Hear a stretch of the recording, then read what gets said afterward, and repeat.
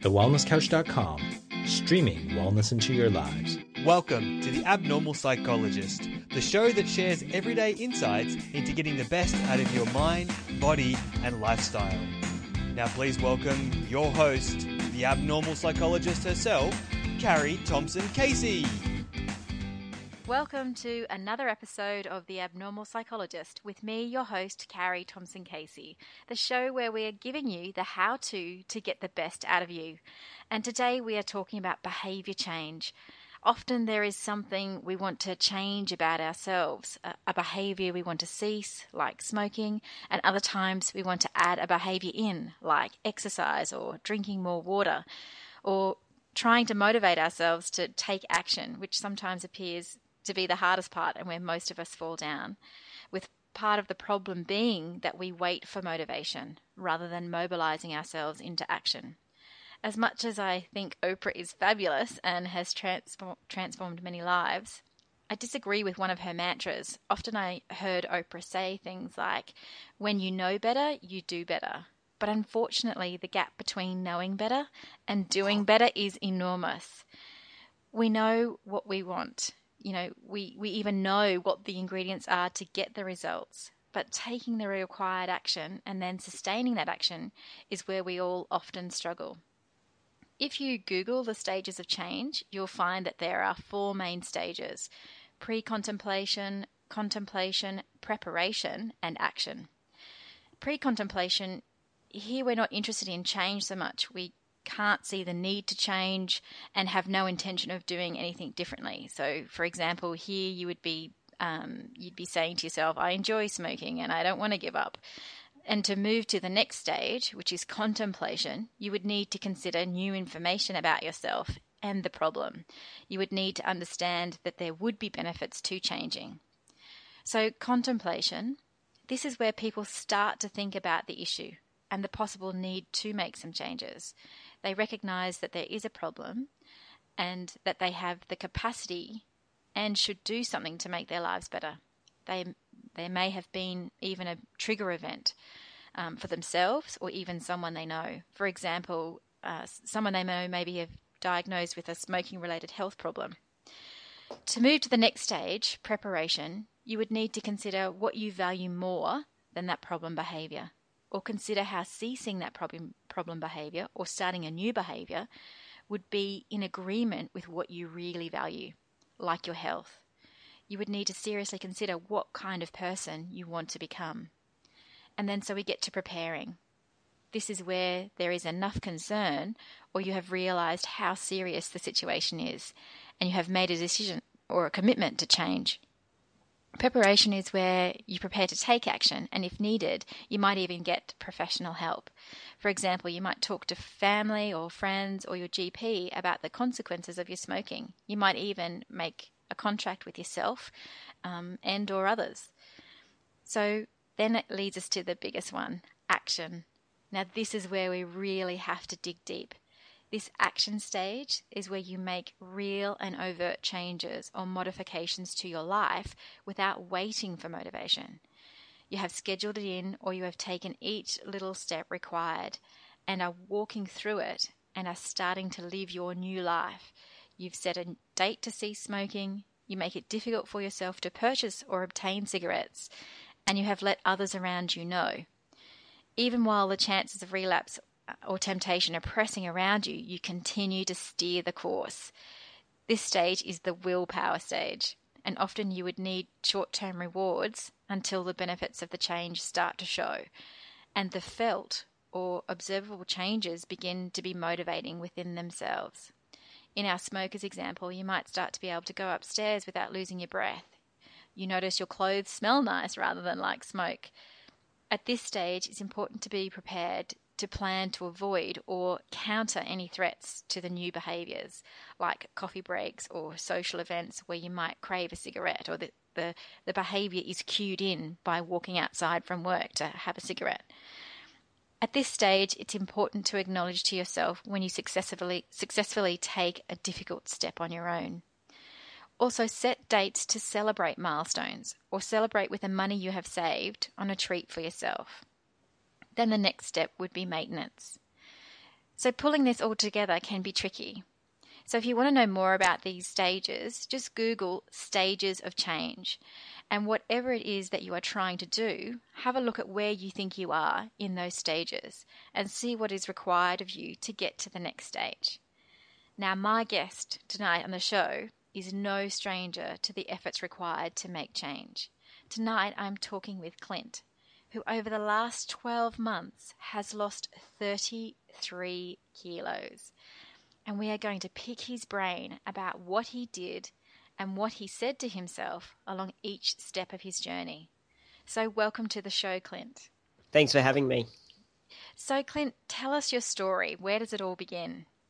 Well, I used to, let's start right at the beginning. I grew up in a normal family of, 4 children, very, very loving family, parents still together. And I guess like a lot of families, we celebrated many milestones with food, which seems to be a very common occurrence for a lot of families. And even still, it's a very common occurrence. And I guess I liked the food a bit too much and ate and ate and ate and ate. And I just put on the weight, and it sort of came on without me knowing it. And I reached my high school days, and I was quite a large fella then. And school is always a tough time when you're a bit overweight. I didn't get picked on as such, but I was got some nicknames and things like that. But it didn't worry me. I'm a very relaxed type of fellow, so I brushed it off, and it didn't worry me. And I kept on the course of eating the junk food, and then I moved on and got work, and still the bad habits continued.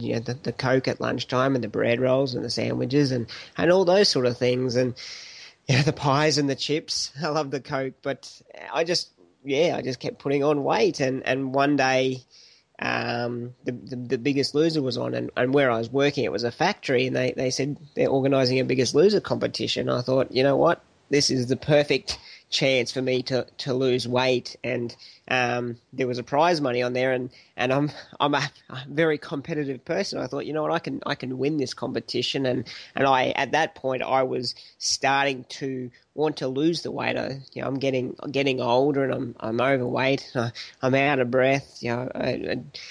But I was single, so it was starting to be a problem. So I thought, yep, you know what, I'm going to enter this competition, and from that competition, I was ready to win, and I did win. So wow. So I won. I think it was like $500 prize money, and from that event, my whole outlook changed on life. I joined up to a gym and bought runners with my prize money and exercise gear, and I never thought I would be that type of person who would buy exercise gear, and I started to feel good, and it was like, this is pretty amazing. I'm starting to feel good. So then a bit of time went on, and I met my partner Amy. She was a personal trainer, and I got in. She gave me a personal training course. So I became a health and fitness coach and learnt the typical personal trainer ways to help people because that's what I wanted to do. And I was doing that. I was helping people and carrying on, and I was following the whole traditional rules, calories in versus calories out, exercise, and all that sort of stuff. So just tell me, Clint, so you were saying before there was some of the I guess side effects of your weight were feeling a bit out of breath, you said, and definitely out of breath. Yeah, and you started to worry about your appearance. What about how you were feeling about yourself at the time? Do you remember what that was like? I personally, it wasn't a really big issue for me. I don't know if it was I just shut it out. I always made jokes about it, so maybe that was my sort of way of coping, just laughing it off, call myself the big fella and the big man and things like that. So that sort of things, maybe I didn't acknowledge that, and had I done that sooner, I might have wanted to change it a lot sooner, but I didn't. So it wasn't really about feeling. So your why, as in why you started to contemplate the change, wasn't so much about feeling bad about yourself, but it was started to be other factors like just like getting ready to start to go through like into a dating process by Yeah, the sounds of it. yeah, exactly and, right. Yeah. and feeling like you're starting to get a little older and maybe it's going to get a bit trickier Mm. to lose the weight. So what was your starting weight back then before you did the competition at work? I think it was about 113 kilos. 113 kilos. I was a big Okay. boy. Well, isn't that, don't they say it's about your height? Well, I'm very short too, so Okay. that's not my favour either. Okay. So, at work, so you said really quickly there was a competition and I went in it and I won. Surely there was a bit more to it. Tell us a little bit about that competitive. What was the competitiveness in you that gave you even more strength? I think it started off, this is $500, I could do with $500, and towards the competition, in the duration of it, I started to think, you know what, I can do this. I am feeling better, and I was losing 1.5 kg, 2 kilos a week, sort of thing. I was really committed to it, and I changed everything. I started to eat differently. I started walking, and then started running and exercising, and yeah, I could start to see the changes, and we'd So have. they became motivating within themselves. So, Yeah, definitely. So back before when I was talking about, the pre-contemplation stage, you weren't really worried about your weight. You didn't feel bad about it. There was a few, not name calling, but, had a few nicknames. But then when the opportunity to win some money was there, That's right. I'm that was greedy. that was enough to sort of tip the scales that you started to prepare to go on that weight loss journey. So before the competition, were you exercising at all? No, I wasn't. No, the only exercise I was getting would be going fishing, Okay. and not a great deal of exercise there. Oh, actually, I do like I did play a bit of Oz tag, just casual Oz tag once a week. So that was all I was really doing. So That yeah, was something. And what was your job? You said you worked in a factory. I was a storeman. Okay, so not particularly physical. No, not really. No. No. So what about your competition? Who else was at the factory? Was there any stiff competition? Well, they might be listening, but no, not really, to be honest. No. I guess it was mostly ladies entering the competition, and from what I saw, they weren't as keen to win it as I was. They weren't willing to make the sacrifice or changes to win it.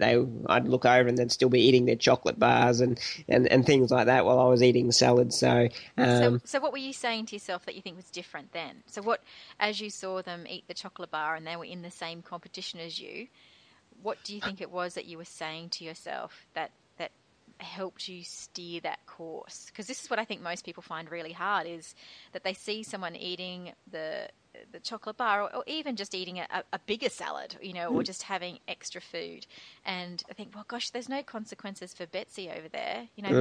Maybe just this time it won't matter if I have an extra serve of croutons on my Caesar salad. So, what do you think you were saying? Can you remember what you were saying to yourself? I think my biggest shift in attitude was I can have whatever I want. I can have it, but I choose not to. I think that was my That's big great, thing, yeah. because if you say I can't have, then it creates the desire of, oh, I want that, I really, really want that. But so just by changing the attitude of I can have it if I really want to, but I don't want to. I'm choosing not to have it, and that was my way. And I guess the other way I did it was I had a treat day. So I think it was Friday nights would roll around, and it was my treat day, and I think that helped me become sustainable as well. I could let my hair down and eat what I want within reason on my cheat day. But the funny thing is, as the journey progressed, I didn't want to have a cheat day.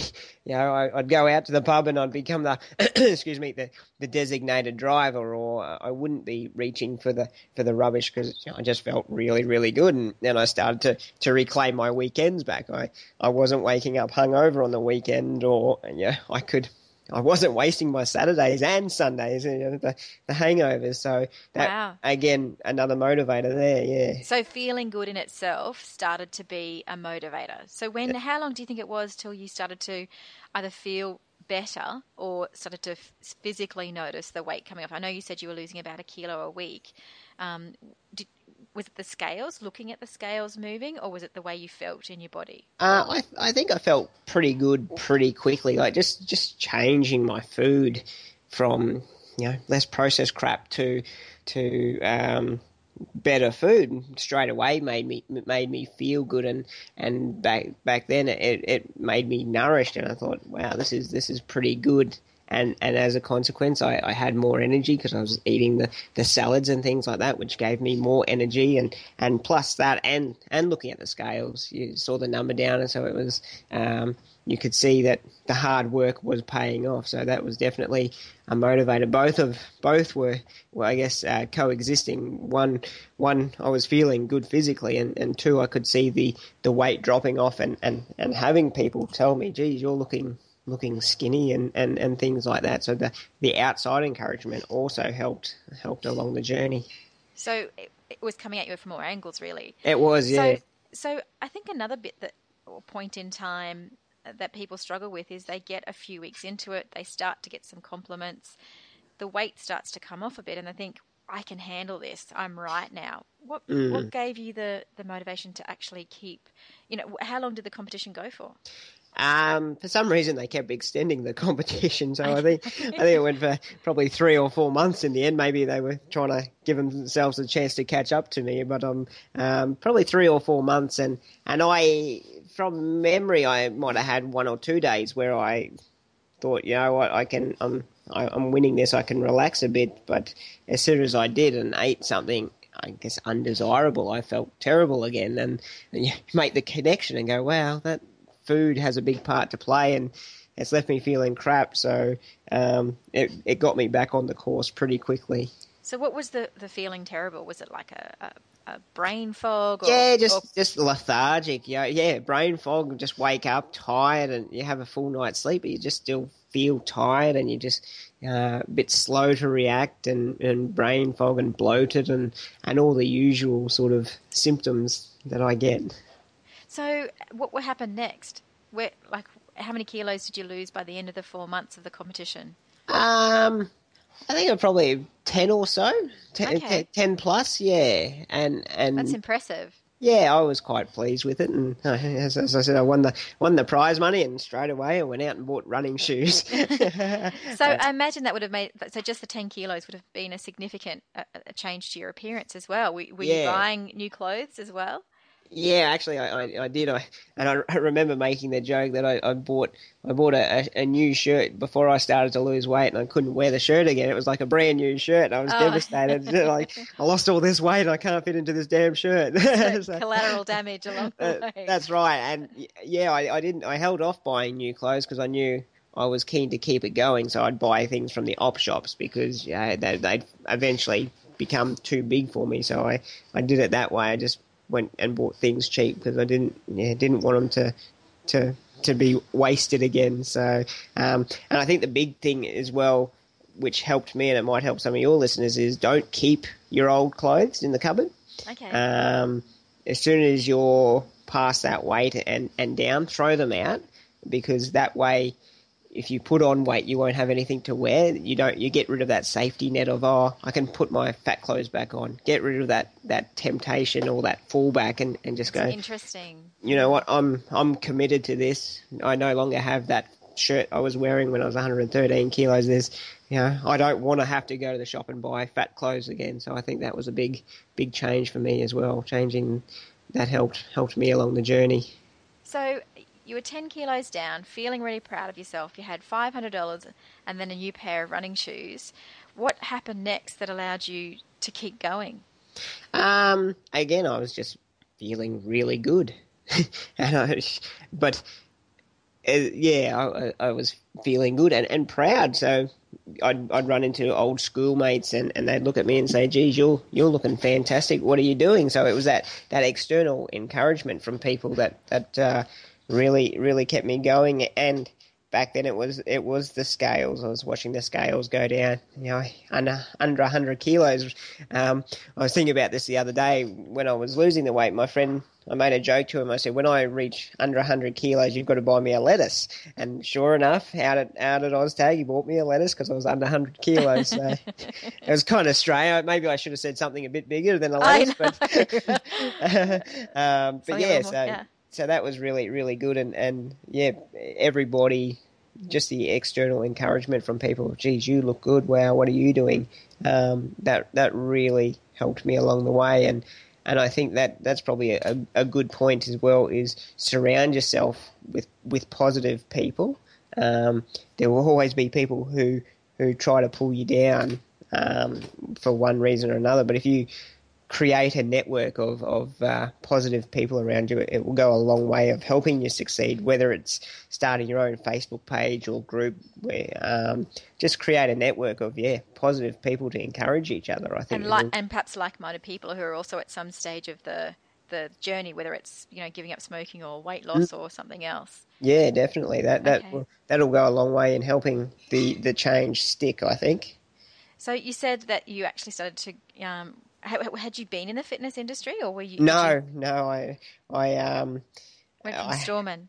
Yeah, from a storeman and studied part time, and it like a lot of fitness people, they just gravitate to helping people. The whole cliche, I've lost the weight, you can too, sort of thing, and and that's how it was. Like I felt so good. I wanted other people to feel this good as well. So, and I think just as a person, I do really like to help people as much as I can. So I'm a very giving person, and this was the perfect way to help people on their journey, I think. Oh, that's awesome. So tell me, you said you met Amy. So Amy was a personal trainer? She was a personal trainer, yes. So it's almost cheating. You had a constant personal trainer with you. Yeah, it was good. It was good. But the funny thing, I'm a big believer in things like the law of attraction, and I put out to the universe, I thought, I really need to find a personal trainer who's good at massage, and sure enough, Amy came along, so I was like, wow, this is awesome. Yes, very lucky indeed. Yeah, so she helped me along the way. Wonderful. So I'm just thinking about, through that period of time, you must have taken such great strength. And as you said, part of that strength also came from wanting to give to others. So what have you learned about people through your weight loss journey, or watching other people go through their weight loss journey? Well, I guess the main things I've learned that people are on their own journey. As much as I love helping people, I can't help everybody. I need to sometimes take a step back and let them lead their own journey. I think that's a pretty big one. Yes, definitely. I love helping people, and the way I do it's like, to me, it's like, can't you see this is the answer? But you really need to take a step back from that and let them find their own journey. I think that's a pretty big one. The other thing I thought of is, what else is there? People don't trust their own instinct or trust themselves. They're often looking out for external answers to their problems. Okay. I think we're very intelligent within ourselves, and I always say that our body knows the answer. You've just got to learn to block out all the outside influence and just listen within, and quite often your body will tell you what nutrients it needs, how much exercise to do, things like that. And what else did I learn? There's that much information out there that people get so confused, and I guess it's, what is it called, paralysis by analysis. What do I do? What do I do? Or I just won't do anything. So that's the other thing I think people do, and if that's the case, I encourage people, just do one thing. If you don't know the answer, just do one thing and try it out. And that's what I did. My whole evolution of my journey, eating, fitness, everything has changed dramatically since I started the whole journey. I look at things now that I was doing, I thought, wow, I used to do that. Geez, that's changed. So really become an expert on yourself and just learn about yourself, and you often find the answers. For myself, the lessons I've learned over the journey is I'm an incredible human, and I'm not saying that to be arrogant or anything, but as a human, I have found I can adapt to many things. So I can lose the weight. I was overweight. I've lost the weight. I can change my mindset and things like that. What else did I learn? My body is very resilient. Okay. Yeah. Because I've beaten it up. I was overweight. I didn't do any exercise. I beat it up. I've run a marathon, and that was a big one. And the body will repair itself. Sometimes it will take longer than others. And the other, I think, a really important thing is the mind can be your best ally or your strongest enemy. So if your mindset's not right, you're in a bit of strife. So that's the main things I learned about myself. That's awesome. And so I think the mindset stuff is really tricky. And I think before, when I was talking about the stages of change, it's sometimes important to really drill down into those stages and say, where am I really at? I can say I'm preparing to take action, but if I haven't established my why earlier in the contemplation stage, and what do I value more than the state I'm in at the moment, whether it is weight loss or whether it's wanting to study more or stop smoking, that they really have to, or the individual, including myself, for different things, it has to be about your why and what do you value, and weighing it up and finding the reasons why to pull yourself forward.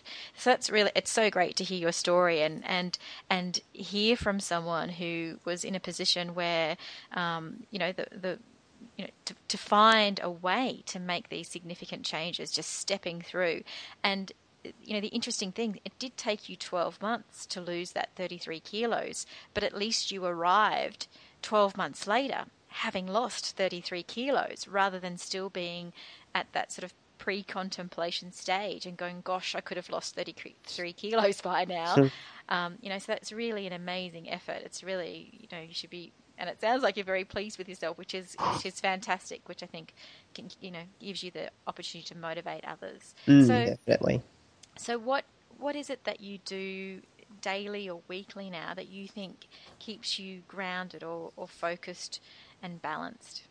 Wow, good question. I guess my daily or weekly ritual is play more. I don't exercise anymore. I get out and play. I move. I climb things. I jump things. I explore outside. So it's no longer exercise.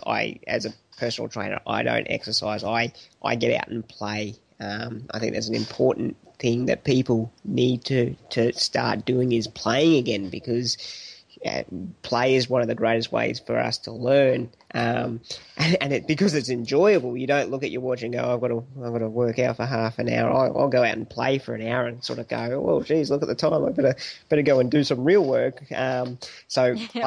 Play as much as possible, explore the world, and just become a big kid again. Drink water, so drink a lot of water, and be grateful every day. So whether it's writing down 3-5 gratefuls, talking with your partner, telling your partner gratefuls, things like that. Be grateful for what you have, even the smallest things. It could be I'm grateful because I made the day without eating junk. Just celebrate everything that you've got to be grateful for, and you will see that you'll become more grateful for everything, and more good things will come into your life. So being open to that. Yeah, absolutely. Yeah. And I guess a monthly ritual is a bit more go out and get some forest therapy. So go out to the forest and just immerse myself in the forest and again, play, or I don't sit down and meditate as such. Part of my meditation is finding a quiet spot on a rock and just listening to the birds. So just spend more time outside. That's great. Now, did you say that you're doing personal training now as well? Yes, I am. Yeah, I call myself more of a health and fitness coach now because I'm not your typical personal trainer. Okay, so how can people find you or your programs? Jump on www.primalinfluence.com We've got a website with all the bells and whistles, pictures, and you can see what I mean by playing. We've got a Facebook page, Primal Influence, and if you're on Sunshine Coast, we got a paleo primal real food meetup group as well to encourage people to eat a paleo lifestyle. Fantastic. Well, it's just been great listening to you, Clint, and it's so great to hear your story that you aren't someone who's been skinny all your life and trying to tell people how to lose weight. You've really been through that transformative process, and you've moved through those stages and come out the other side maintaining your health and fitness in such a playful way. I love it. I think it sounds fantastic. It's good fun. Okay, well, thank you very much. Thank you. And it's been I found this really very interesting. I love the idea of play. Well, I hope that you have found today's information valuable.